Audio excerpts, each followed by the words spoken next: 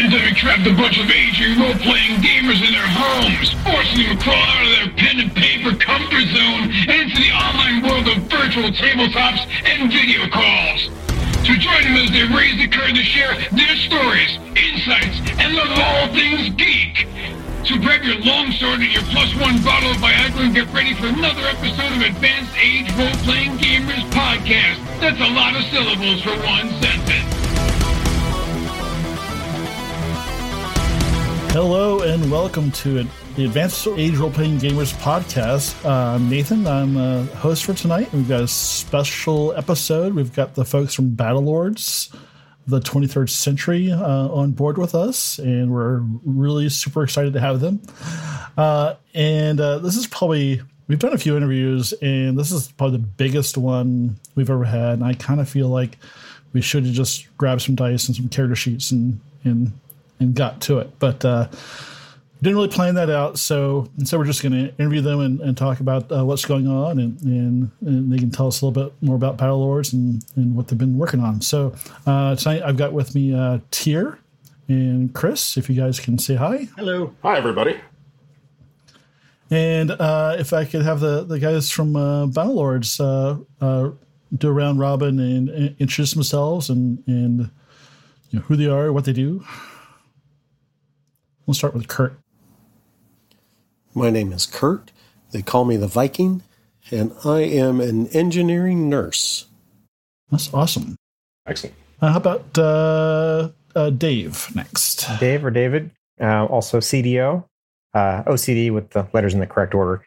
And yeah, known Tony for a very long time and Kurt for a while as well. And yeah, martial arts. My background is actually chemistry and then computing. I'm published in low energy physics.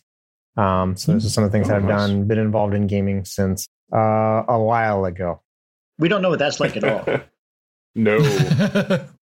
No, And, the fact that I was sitting around reading your book and remembering some pages from 20 years ago from the 6th edition, I'm like, I should really focus more on my job. And we'll finish up with Tony, executor. Is that what your? That's one way of reading it. Okay. Executor. Yes, my call sign is executor.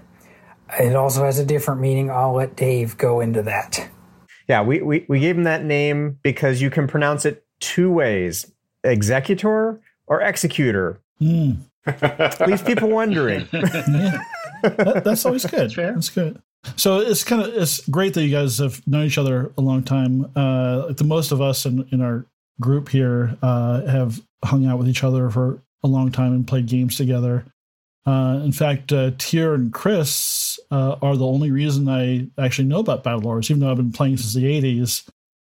They're the ones who kind of started regaling me with stories about their past characters. So Battlelords is the reason that I should never play martial characters again. Whenever I even mention it, Chris starts to hold his head and just cry. Yeah. No, we actually hope to get one of the one-shots of 7th edition done for one of the future podcasts pretty soon. Train to Hades. Based on that comment alone, Train to Hades. Sounds perfect. Yeah. All right. We're down to a coin toss of who's actually going to run that one, me or Chris. Yeah, it sounds like a really upper alley. But yeah, why don't you guys, like me, not everybody knows about Battlelords. So who wants to volunteer and kind of do how, what, and why Battlelords for us? All right, well, I'll show the book here. Oh, well, I guess it's not going to work so well with the green screen, but there we go. There's the book fading in and out. You got to deal with those rift dimensions. They're kind of hard to manipulate. So Battlelords of the 23rd Century is a science fiction role-playing game based in Percentile. From a genre perspective, you take the dark and dystopian kinds of futures. You take Blade Runner, Fifth Element. There's people who have money. There's people who don't. And Battlelords is one of the ways you can get out of that. So they're the rock stars or the basketball players or the football players of their time. We have the flexibility to allow for being more of a mercenary or stand-up kind of army, thinking like Starship Troopers. or you can go for more of a piracy or exploring the frontier, kind of vaguely like Serenity and Firefly. A lot of different options of how you want to play it. It's a very flexible system. So that's a little bit about kind of the nature of the game. And then the creator we're actually the third company, Tony, keep me honest, third company to pick this one up, to keep it going. And Larry Sims created it like 92, I think it was. I think 90 was the first. Was it 90? That's going by my book. Okay. I've lost track of exactly how old it is. It's been around for a few years. Yeah, we started first playing it in 1995, I think it was. So just to give you an idea. Yep. And created by Larry Sims, an African-American who had been in the military, and he wanted to bring together an RPG that reflected some of the experiences from a military background. And that's why there's a lot of things that you can see that you can just kind of pull straight out of an army manual. Tony, Kurt, I don't know if you want to add anything. Okay, the play style in Battlelords is very flexible. It's a wide open campaign where you can do just about whatever you want.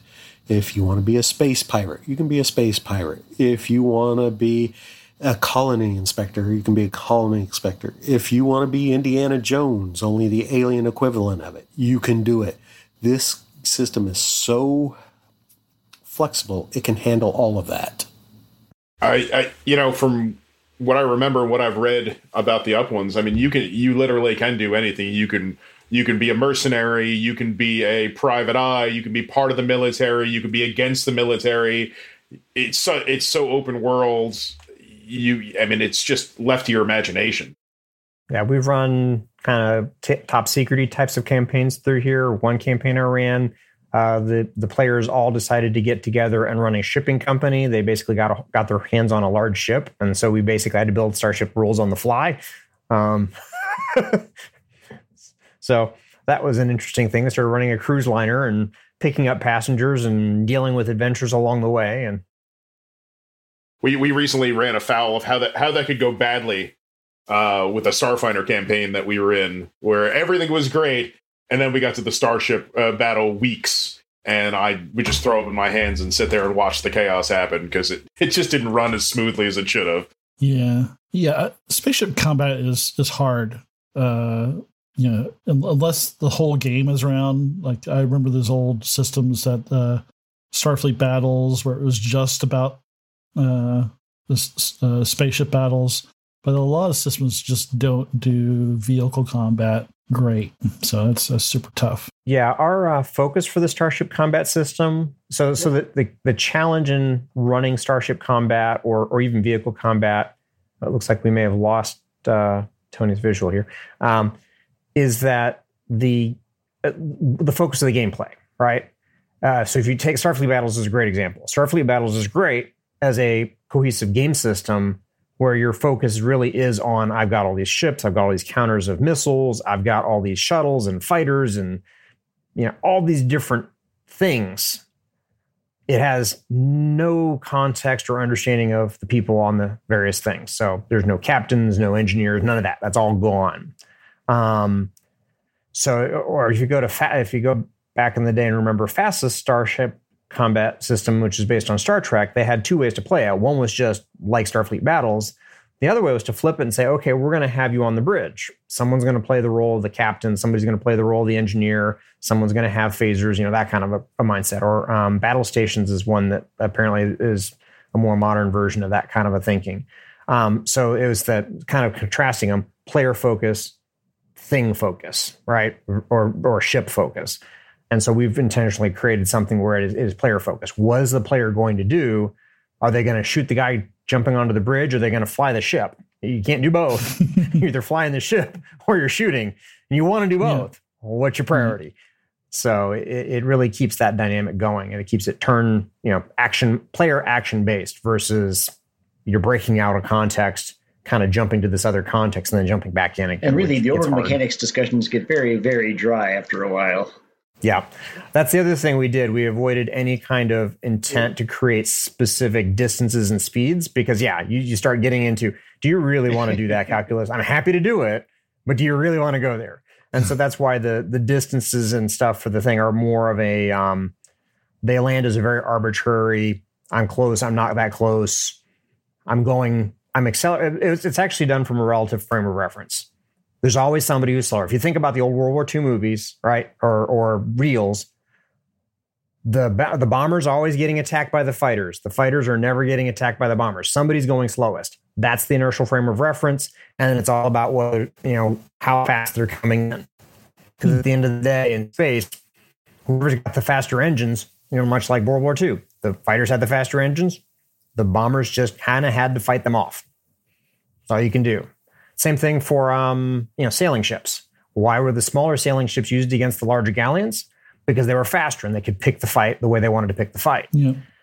So it gives you that kind of a mindset of they're coming in, and you kind of like the Star Wars with the Millennium Falcon and the TIE fighters coming in. You're having to fight off the invaders coming in, or flipping it if you're coming and you're like, I've got to come in and take my shots and pick the range I want to be at.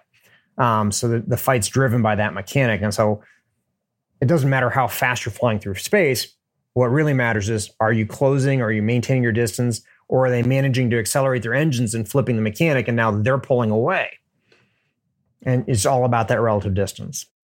So in Battlelords, we try to keep the focus on the player. Everything is about the player, their skill sets, what they're doing. Having them do something the entire time is the crux and focus of the game.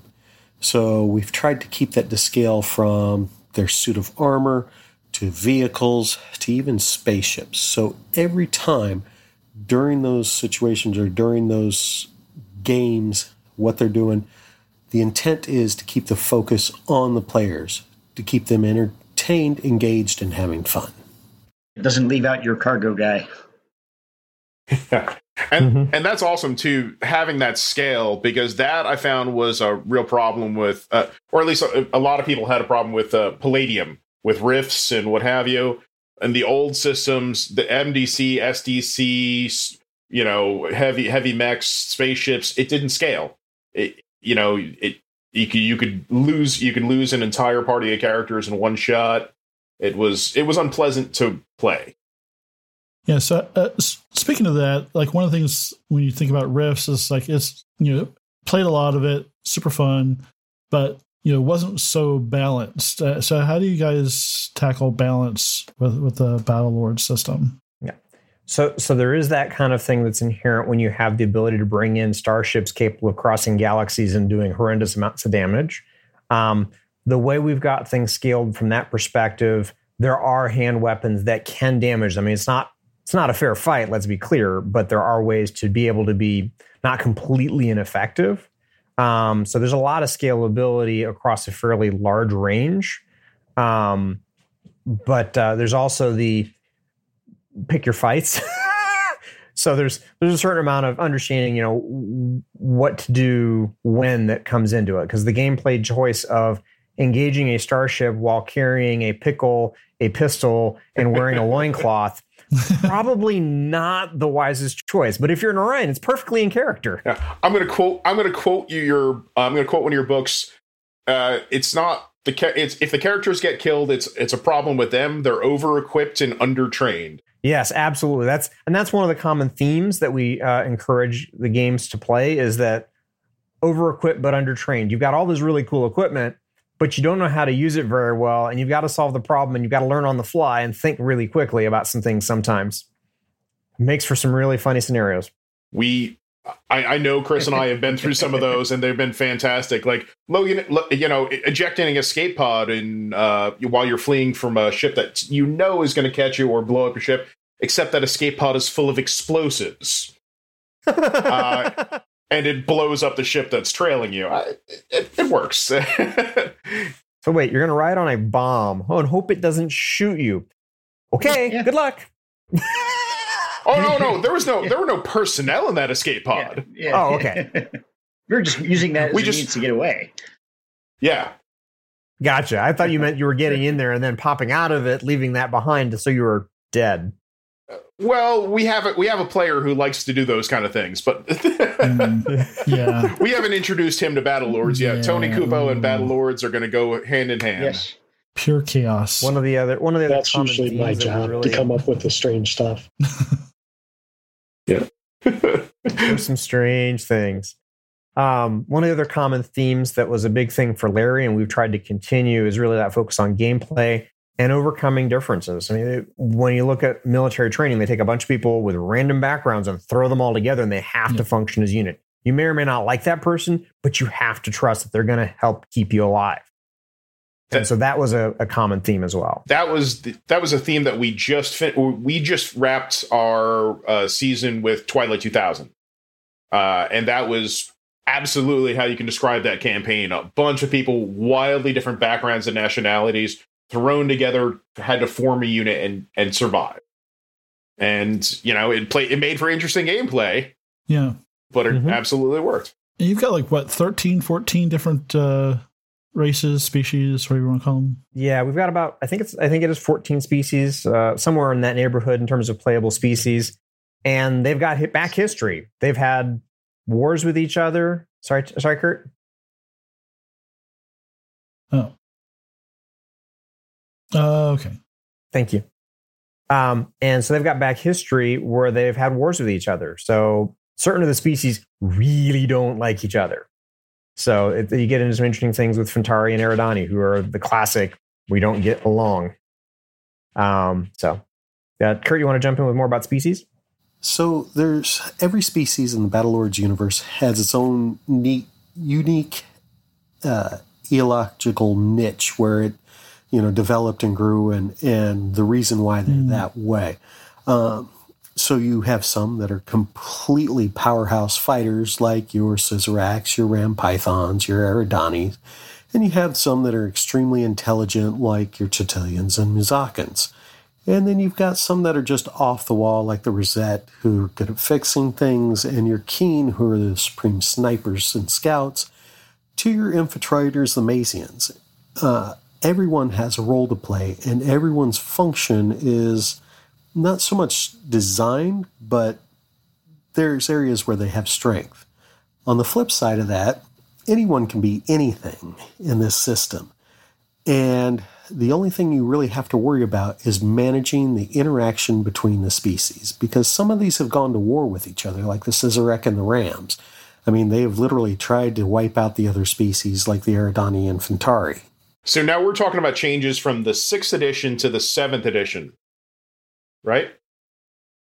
Correct. Yeah. So one of the things we wanted to do with the change from the 7th edition to the 6th to 7th edition was bring in some alternate species choices to kind of help fill in and provide some roundness. So we brought in the Fought, which were a very common favorite from one of the what we'll call Galactic Underground Gazettes. And we wanted to bring in a species that kind of complemented the idea of being in space a lot, because there wasn't a species that was really good at fiddling with things and construction and that kind of a thing. And they wanted to fill them in. So the species, just to run through them real quick, you've got your Chitilians, who are basically empaths running around trying to learn the secrets of everything. They're great at corporate espionage. Oh, he did it. Scissorax, battle kitties. Don't need to say anything more than that. Eridani, think alien samurai with plasma swords cutting things up. Fought are redneck rabbits with guns. Humans and gen humans don't really need a lot of explanation. Genetic humans are basically genetically modified or engineered humans who have additional traits. Keen are trifibious bat frogs. They can glide. They blend into the background. They're perfect for force recon. They basically stick back as a sniper or blend into the environment, sneak up, disable things. Matsians or Mazians are the piles of goo that can transform into anything. They're your Odo type, if you're familiar with Deep Space Nine. So think like Odo. You've got Mutakans, who are your energy wizard type. You've got Orion rogues, who will do anything on a dare. They love to party. Fentari are their allies, and the Fentari are four-armed squid-like creatures that breathe methane, and survival of the fittest is king for them. That is the only rule. If you are strong, you do what you want. If you're not, well, too bad for you. The Pythons and the Ram Pythons are related. The Pythons are basically giant snapping turtle types that are quite armored and good at swimming and aquatic type things and really good ground forces. Ram Pythons are bigger, kind of like a T-Rex, but with big arms and everything. They're just really massive lizards. Rosette. are the ones we added that are basically bugs that like to fix things. There's a lot of interesting things about the biology, which I'll let Kurt get into. And then the Zen, Regelin, and the Zazen. The Zen and Zazen are the same species. They are the healer type. The Zen are the very much moralistic. They're all about healing and pacifism and helping people and all that good stuff. And the Zazen are like, yeah, but what about these situations that just is there any time when we can do something that's a little against the rules here? Can we bend rules at all? Some people just need and that's killing. where you start straying. Some people desperately need killed. Yes. Look, sometimes that's what the Orion Rogues sometimes cancer's got to be cut out. Yeah. And on that path becomes the Za. This is great, and you're taking us down memory road here. It's I'm remembering all the games we played and whatever. 7th edition, is it still compatible with 6th edition? I noticed that you guys on the website have a bunch of stuff still out for the 6th edition. Is it still compatible, or the game system changed that much? Is the stuff from 6th edition compatible with 7th? To some degrees, no. And the reason that is when we redesigned the system, we had to do a ground-up evaluation of what was overpowered, what worked really well, and what didn't. So things like supplements, a lot of like tweaks and changes. So you'll see some of the matrices are at different power level now. I mean, one of the big things that I gave Tony a lot of grief on was like law rockets. My Zen would carry about 4 of them because he was strong enough with his lift system. Which, if you played Battlelords in the past, you know they did a hordes of damage. And it was very effective about taking people out, especially the big hitters. So we tried to even that kind of stuff out, as well as like the species. So previous Eridani Ram were the premier fighters. And those that played Scissorax had a number of good bonuses and ability to get things done in combat, so to speak. But now we've kind of rebalanced them and retooled them. And so everybody has areas that they're strong in, like with the Scissorac, the agility. The Rams are still the strength. But we made it more so like the Eridani are phenomenal now with the hand weapons. And they get other perks as well. On top of that, we've rebalanced weapons. So, it kind of makes it easier for the GM or BM to handle the situation and run it more appropriately, weapon equips, that kind of stuff. So you kind of have a better idea of what power level your enemy is and what you can handle and take. So there is some of that you can do with bringing the 6th edition information in and that. But a lot of the weapons and equipment have been kind of tweaked. So you may see different numbers in there. You may see different abilities in there. And they're all very similar, but they're slightly different.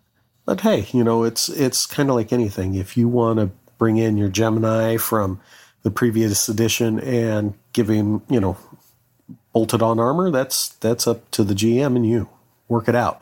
Same thing with some of the things like the Simon and that. That's all going to be kind of GM related. But a lot of it is going to be just enough off that it may get a little bit difficult. So, house rules always apply. Whatever you and the GM can or BM can come up with is kind of what goes. So importantly, though, can we still use the fickle finger of fate tables? Absolutely. Yeah, so tell me about this fickle finger of fate. So collectively, there's a set of tables called the I Was Just Growing Up tables, and the intent is to progressively layer in additional details. The first table is a little good or a little bad, and we've got a common theme that we've tried to keep through the game. For the most part, if you roll low, it's good, other than damage. And if you roll high, it's bad. So we've reorganized the table so it's a little clearer to understand if you're doing well or not well. Because before it was just random. So you'd roll a 9 and be like, I don't know if it's good or bad. Now it's like if you roll a low number, you know, ooh, I should get excited. Or you roll a high number, you're like, how bad is it? So the first one's more lightweight stuff, like maybe you're a pacifist or maybe you've got a tick or something like that. The next one, maybe you got a little extra money or a cool weapon, or maybe you've got a limp or whatever. The fickle finger of fate is the fickle finger of fate. You may have won the galactic lotto or the genetic lottery and you're like either really rich or you have like perfect stats, or the other end. Or there's a bounty hunter that's chasing you down right now. I find as a GM, I love that kind of stuff because I like consequences, but I like anything that I can use to, not necessarily against the player, but really against the player. So that kind of stuff is super fun. So that's pretty cool. I like that. We you guys mentioned Charlie Foxtrot, and that was your second Kickstarter, if I'm not mistaken. And it was funded in 24 hours, less than 24 hours. I mean, that's an amazing response for considering the last edition of Battlelords had been out 20 years prior, if I'm not mistaken. And how do you guys feel about this? Like this show of love for the game system? I think the response to the new edition of the game has been amazing. We've got some hardcore fans who have followed the game for 30 years, and we're glad they're still happy with the game. But really, one of our big goals was to expand the audience. The game has been around for a long time, and not a lot of people know about it. And we think it's a great game, and we're happy that new people are learning about it and trying it. And we want to bring it to as many new people as possible, so that they can discover Battlelords and share it with everybody else. So do you want to tell us about the upcoming Kickstarter? Fully Armored? Is it Fully Armored? Is it basically gear porn? So the upcoming Fully Armored Kickstarter should be coming out soon. I know currently I'm working on finishing up the layout for the pages, all the new equipment and weapons, as well as armor, and that should be finished up soon. And then I believe it's just we're going to be outsourcing and trying to get our artist involved and into the loop so we can get this to be another great looking book, because we enjoy putting out high quality pieces of artwork as well as quality books. Yeah, and one of the things we really tried to do with it is really fill in. So with the core rules, we only had this much space for weapons and this much space for armor, and it was constraining. And so what we wanted to do is like, okay, rather than just having a little bit, and you kind of have, I've got like a little tiny 22, I've got a nice AR-15, and I've got a chain gun. We tried to fill in the gaps and bring the top end for things a little higher for certain types of ranges. So you have a lot more overlap between the types of weapons, between the types of armor, so you've got a lot more variety and kind of angles to play so that the team, because one of the things that happens from a combat perspective is sort of a rock, paper, scissors mechanic behind things. And so you can't afford everything. So it's nice to have a mix of weapons, because then it's like, okay, you shoot at this guy, I'll shoot at that guy. And then the team can start to take things apart. And there are definitely scenarios, kind of like games like Magic the Gathering, where you have this weapon removes the armor's threshold, we call it, so the ability to resist damage. So think of it like resistance. And so you take that down, and then the next guy pops in with the laser, and he's dead because he's got no resistance to the laser. So it definitely cues into that kind of a thing. So it encourages people to really think about how to use things together, and from a weapons perspective, and also layers of defense. Somebody bring up ECM, somebody else bring up a anti-rocket system. That's great. I mean, I'm looking forward to picking them up. That'll give me an opportunity to get the new rule book and to get Fully Armored, which if I beat Chris to it, that means that I'll probably wind up running. Which I think it's stopped given my pile of Battlelords books right next to me anyhow. Are you guys able to give us a time frame on when that Kickstarter is going to happen? Or are we still not at that point yet? So there's kind of two pieces. In terms of book development, we're working actively in the layout stage. So a lot of the editing is done. We have some layout editing to do, but broadly, we're looking at images that we need to collect and a few pieces to commission, that kind of a thing. So the book's mostly together. The content's all there. From a kickstart of the funding side of things, I believe we're looking at a late Q3 timing. But I'm looking through the phone towards Tony to give me a nod if I got that right. It looks like a nod. I think I saw him nod. Thumbs up. Okay, there we go. So speaking of Twitter and projects that you guys are working on and everything that's going on, why don't you tell us about Savage Worlds? I know a member of our group is super excited about Savage Worlds, loves it, wants to put everything in Savage Worlds. Unfortunately, he's got a family and kids, so he can't do everything. Tell us a little bit what's going on with that. We're excited to bring Battlelords to a new set of fans through the Savage Worlds rule set. We tell everybody it's bringing armored infantry combat to Savage Worlds. We think people are really going to like it. Battlelords has a great setting, and the current rules are fantastic if you're into tactical and gritty and a little crunchy. But Savage Worlds works in the setting too, and we've tailored the game for that rule set to take advantage of that fast, furious, and fun reputation that Savage Worlds has. So we think people are going to love it. I think the Battlelords setting really lends itself well to the Savage Worlds rule set, and it's in play testing now, and hopefully it will be available soon. We're going to kickstart it and bring Battlelords to the Savage Worlds crowd, and we hope they love it, and maybe they'll check out the original edition of the game. Maybe they won't. Either way, we'll be happy. It's spreading the game to a new set of players who might not have otherwise learned about it or tried it. Yeah, I think it definitely fits in with their theme of kind of over the top combat and flexibility and just being able to run any kind of game, because like we did the rifts in Savage Worlds and just having to choose which bits you want to flip on in Savage Worlds worked for rifts. So I could definitely see if from what Chris and Tier told me about the over the top combat and crazy stuff and kind of humor of it all, I think that kind of fits with the Savage World system, and I think that in itself could bring you into a completely different type of fan base, rather than just 50-year-old guys like us. The Savage World conversion is really Tony's baby. And the purpose on it is we want to introduce Battlelords, a system that we really like, to a whole nother generation of players. Yeah, absolutely. And what I was saying there was what I love that in the previous versions of Battlelords to what I've read about the new ones, reading the Quick Start Guide, reading the stuff online, is that you kept the dark humor aspect of it.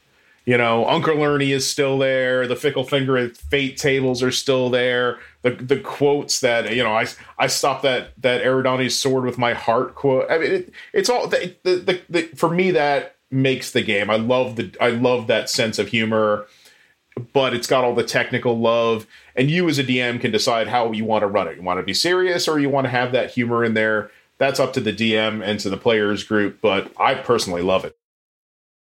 I love the dark humor. I'm a nurse, and we definitely wanted to keep that in. It kind of appeals to kind of all of our nature. But, I mean, it really has had that feel since the beginning, and we all kind of like that, so we wanted to keep it. Good. So just a little bit more about you guys. If you guys want to tell us a little bit about how you got into gaming, and maybe we'll start off with Dave since he has the least lag. So, hi, I'm Dave. I'm older than dirt. It was really cool when it came along because that meant we could grow things easier. So I got introduced to gaming way back with the original booklets for D&D and the original boxed basic set with the dragon on the front.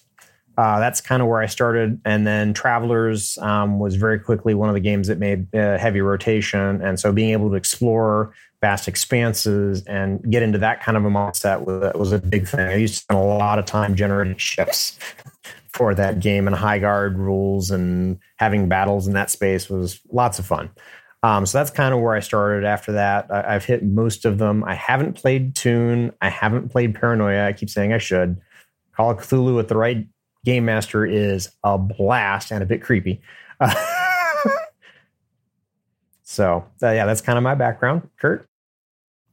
So I started with the D&D box set and went on from there to started playing Teenage Mutant Ninja Turtles, as well as some Shadowrun and some Battletech.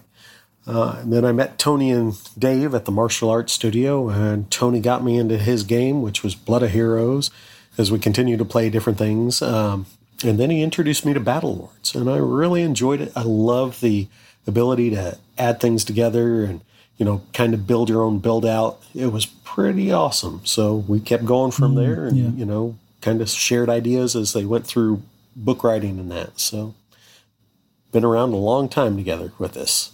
Don't do the math. Don't do the math. Don't do the math. And Tony. Started with first edition Dungeons and Dragons. Thought that the concept of role-playing was really good, really cool. I was immediately hooked. But the fantasy genre was never quite my thing. And back when I started, there weren't a lot of options, but thank goodness there were some. We had the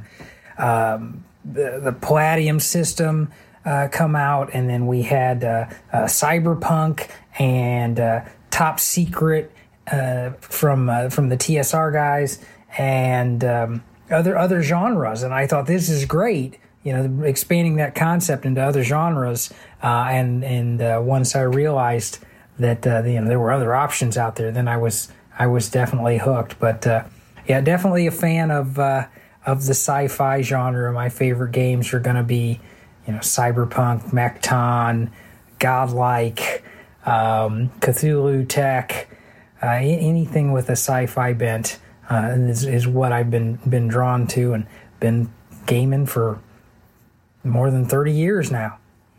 Yeah, I think that's pretty similar to us too. Like, I started in middle school with a friend with D&D, and then went into everything else you see behind me there, and tier. It's about the same. I started with the red box and the dice you color in, and then I got experimental in college. As you do. Apparently, I'm the only one who started late as the college dropout in the mid '90s. Actually, for everybody's edification, I dropped out before playing the role-playing games. That didn't happen. Yeah, not because. Yeah, it's not like the people that we used to play with in our gaming group who barely had jobs and all worked at the same place. Probably much better now. Yeah, absolutely. Hey, so to follow up on Nathan's question, we talked about the past. What do you guys play now when you're not playing your own game? What do you still do anything else? I've got too much going on between work and this and solidarity. Unfortunately, writing new material doesn't give us a whole lot of time to play the game. A lot of what we get to do is play test new scenarios and try things out, see how they work.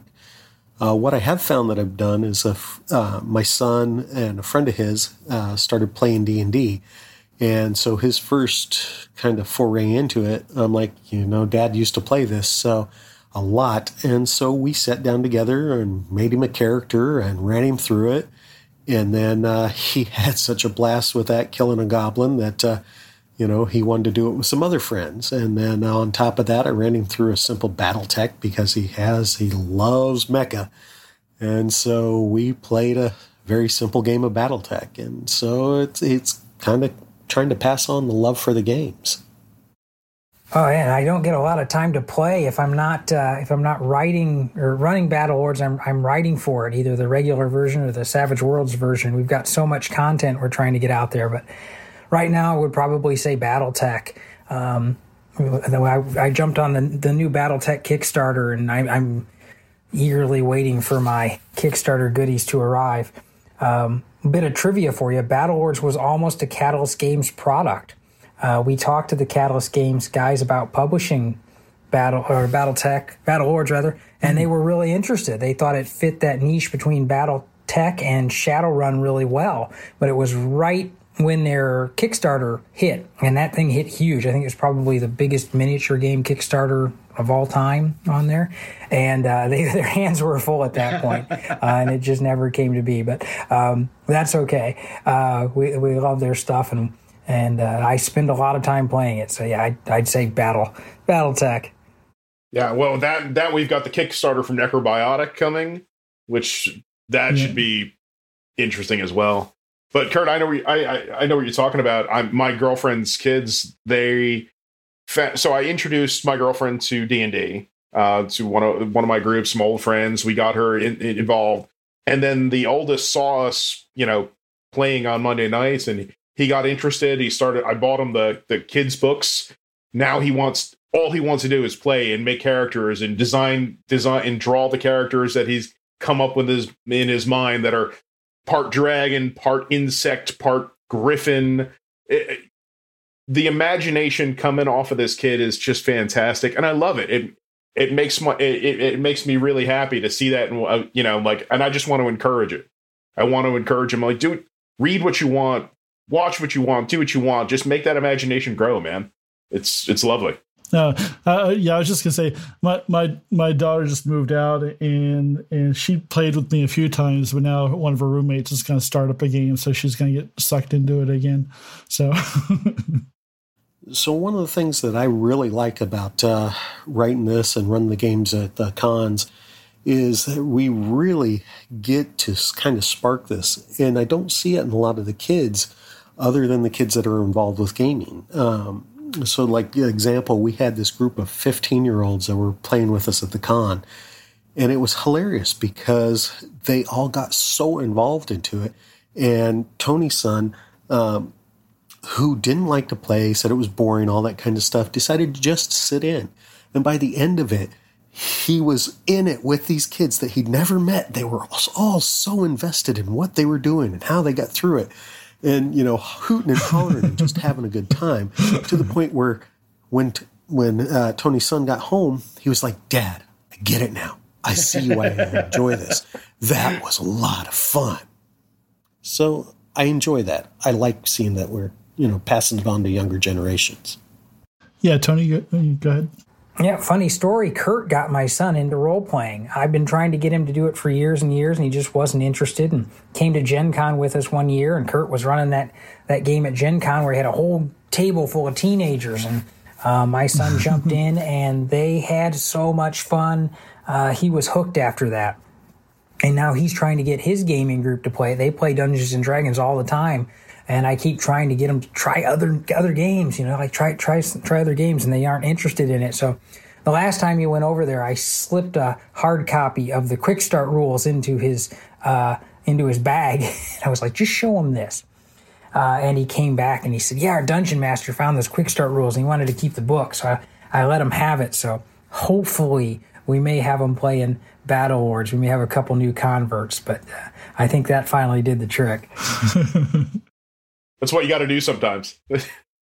In my case, when I first started playing, I started with Hardmaster, not D&D. So that's a nice, very complicated system where everybody basically dies from the common cold. And I went from that to my second system was Battlelords.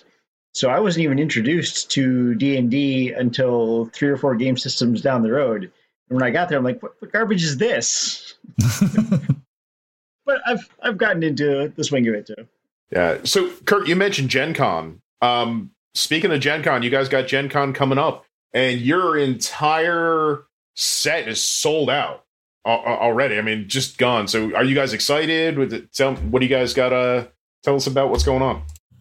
The fact that all of our sessions have sold out pretty much almost immediately is pretty amazing for us. I mean, don't get me wrong. We ran a lot of games last year at the con virtually. And to be there in person and be able to talk to everybody, see everybody, get them engaged in this, it's just really nice to be able to talk to and communicate to your fans that way. Are you going to be trying out any of the new gear and stuff like that? The stuff that are you going to doing previews of the Kickstarter material, or we won't have anything from the Kickstarter material because we have the set pieces that are actually all part of Charlie Foxtrot, which was our last book, which is the one shots. Those one shots broadly were created to do events like Gen Con. So we have, and actually some of that gear is actually going to make it into from Charlie Foxtrot into Fully Armored, because it was not in some of those things are not in the core rules. So the goal is to really just kind of keep it to the things we've got, because we're running a lot more games than we have in the past. And we've had the luxury and opportunity to actually have a booth. It won't carry into the next year, so we'll just kind of have to see if we can manage to make it into the lottery there. But definitely very excited. Good opportunity. I haven't been to a con in so long. It's not in my near future plans, but I'm a little jealous that you guys are going to be able to do that. That's great. And then Tony reminded me, we do actually have one thing we were going to preview, and I forgot about this. Apologies, Tony. We have the Savage Worlds rules that we're going to demo as one of the games. So there is that opportunity to get in on one of our next projects. We've got a lot of upcoming projects. I lose track sometimes.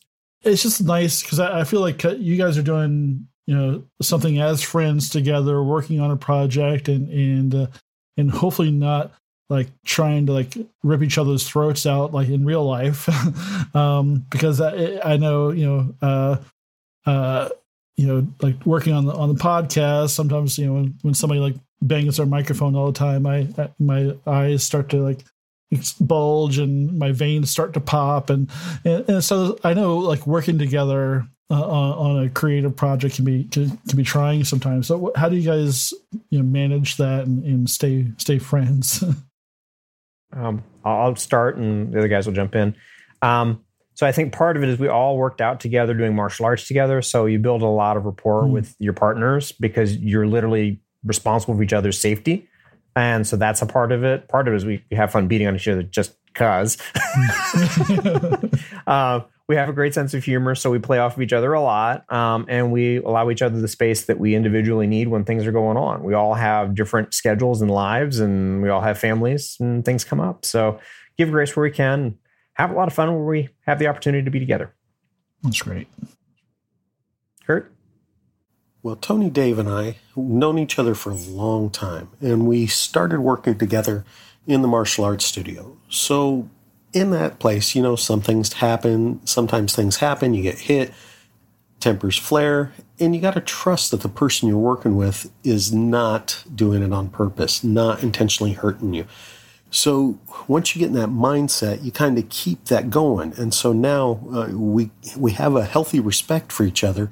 And so we know when, Dave's on it, he's got something that he really just can't let go of, and he's trying to get his point across. It's just not coming across the way we're seeing it. And same with Tony, we're just, sometimes we just miss it. We're not explaining it correctly. So we all give each other the benefit of a doubt on that. It really makes it easier and nice to work with. That's a valuable asset to have, I'll tell you that. Yeah.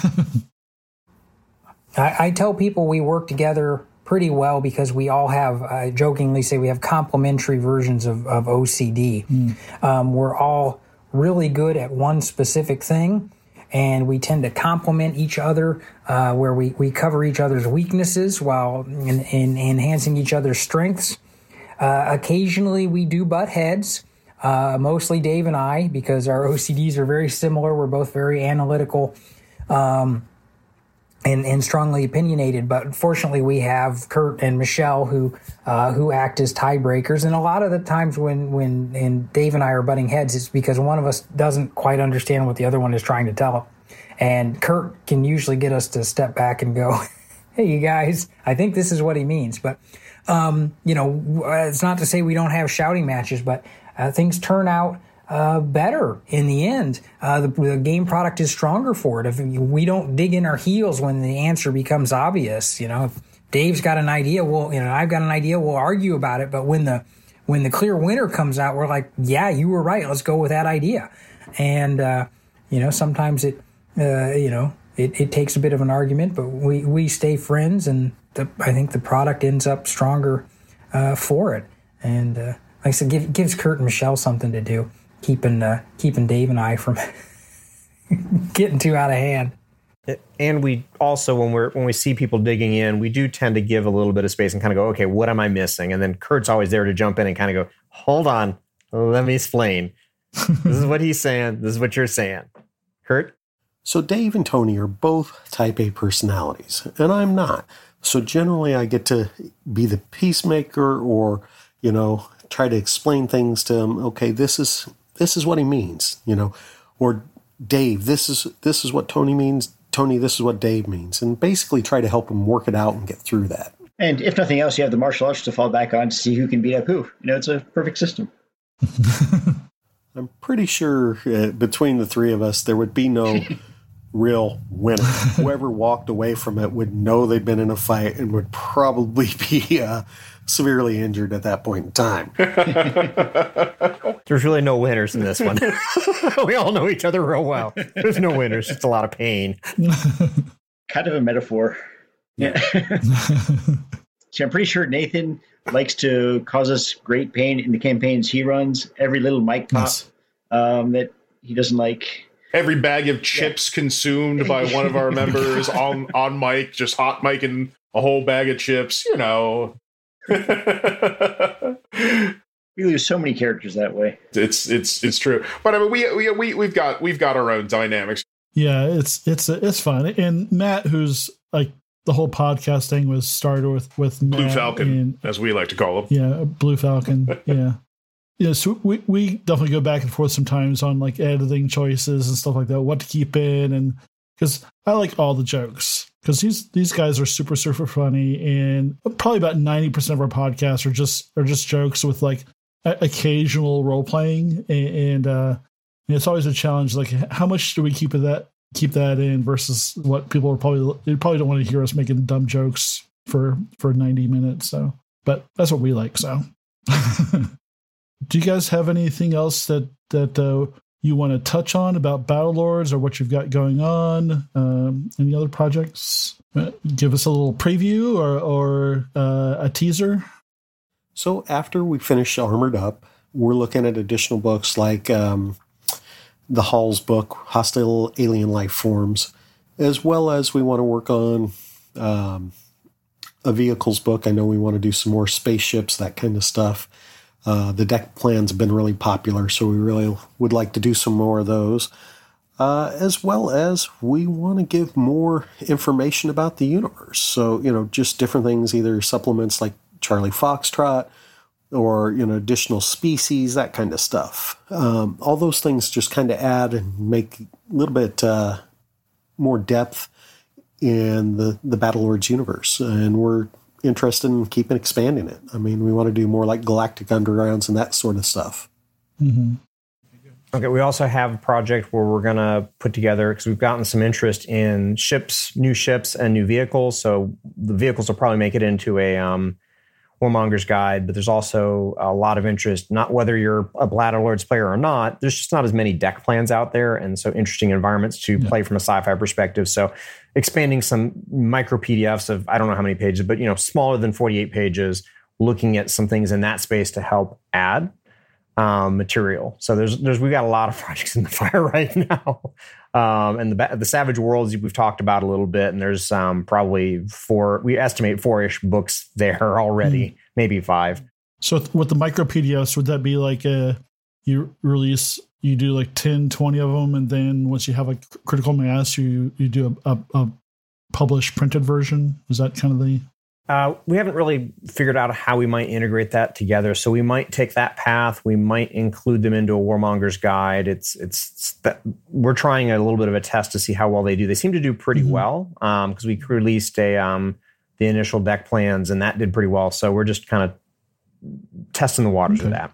So the Warmonger's Guide are basically PDFs that we eventually plan on putting into books. But for right now, they're basically just little snippets, things that we can put out fairly quickly that add to the Battlelords universe. I know the first one's been out, and it's downloadable, and I think it's like $5, but it has more information about species. I think it's got a few more weapons in it.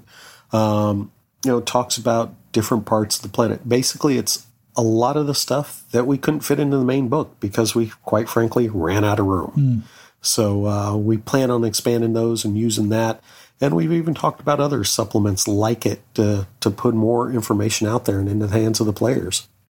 If people want to follow Battlelords news or get updates about upcoming Kickstarters, projects, things like that, what are the best ways to get a hold of you guys and hear about this stuff? So we're available on pretty much your social media flavor of choice. We have a couple of Twitter accounts. One is from Granny, for those who are familiar with Battlelords. Granny is a very entertaining member of Balshram. She's actually a hardcore Battlelord, but she's really more functioning as a specialist in the field and advertising for her, as advertising their products, really.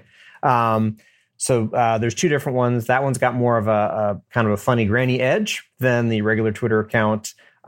We do also have a Discord group that we run, and people are actively involved in that one, asking questions and getting feedback on how to play certain scenarios out and that kind of a thing. There's also an active discussion on there around the Savage Worlds. So we will do actively in our game product development. We engage with our base to play with things, like test things out, try new ideas. So gameplay and play testing is a big part of our product development. So Discord's a great place there. Facebook, we're active on Facebook. There's Facebook discussions groups there too.